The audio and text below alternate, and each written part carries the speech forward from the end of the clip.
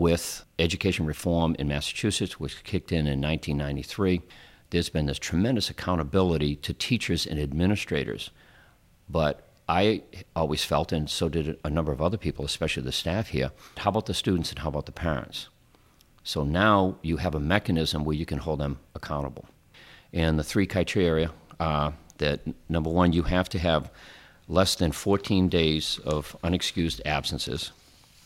The second is that you have to have 90% homework completion, and you have to achieve 80% in all 5-year subjects. Language arts, math, science, social studies, reading, those are very high numbers. I mean, high bar numbers. Think of it, growing up, you could get a 60, a D, and you pass. Well, to be promoted, you have to get an 80, which is a B. I remember we had this program in Taunton called Project Best, and you could actually get a medallion for handing in 85% of your homework. Now think of where we're at now. You can be kept back if you don't hand in 90% of your homework.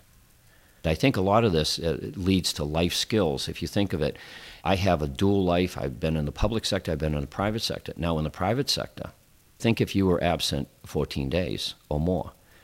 Just think if you only handed in 90% of your field work. I was an engineer.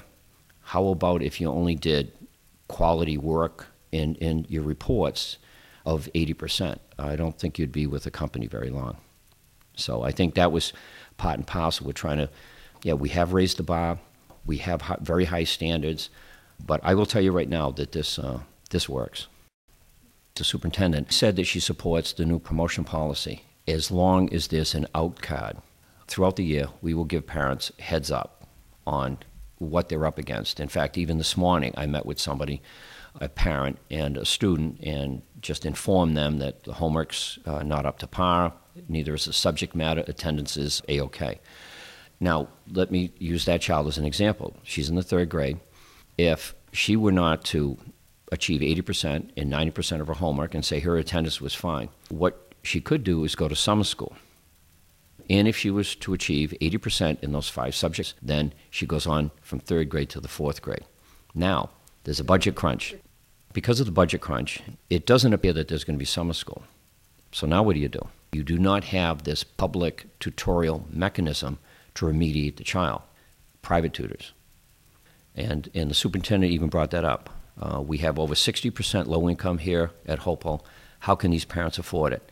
Well, just even 1 day a week, maybe 2 days a week, if they can. If we have to try to financially support them, then so be it. We'll do it. We'll do whatever it takes to make sure that this child has that out card. And we've been able to save families from themselves and being able to move them on to the next grade. Now, in 4 years' time, we have kept back, I think it's in the order of 70 to 80 students. And one of the interesting takes on this is this going to be a stigma on the child? Is this going to upset the child so much that they're not going to be able to function? Is the family going to be whole? I could fill this room with parents that will tell you it's the best thing that happened to their child. And it happens well if it's done early. If it's done in kindergarten, 1st grade, 2nd grade. From personal experience, I remember 2 of my best friends being kept back in the 7th grade, and it was a disaster. It was traumatic. We have not had that here at Hopewell. We work with them over the summer. Families will come in before school. We will just show them their new classroom. If we have a chance, meet their new teacher. It's not the same. And the idea being is that even though it's the same curriculum, it's taught differently. It lowers the anxiety level. We've not had this upset. We have not, in 4 years, had any other student tease another student about being kept back. Not one. And they're unaffected by it, other than it improves their foundation skills, and then we launch them into the next class. And truly, we do that. I use the analogy of this wilted flower, and then all of a sudden they just bloom, they just blossom, and they just take off. It's just wonderful. But it's a hard thing to do. And I know in other communities it would be very controversial. What I mean by 21st century report card is that it's very different from what we all grew up with. The 20th century report cards were ABC 1, 2, 3. Very basic. But what it does not do, it does not dovetail with the Massachusetts frameworks, the standards we're all being held to.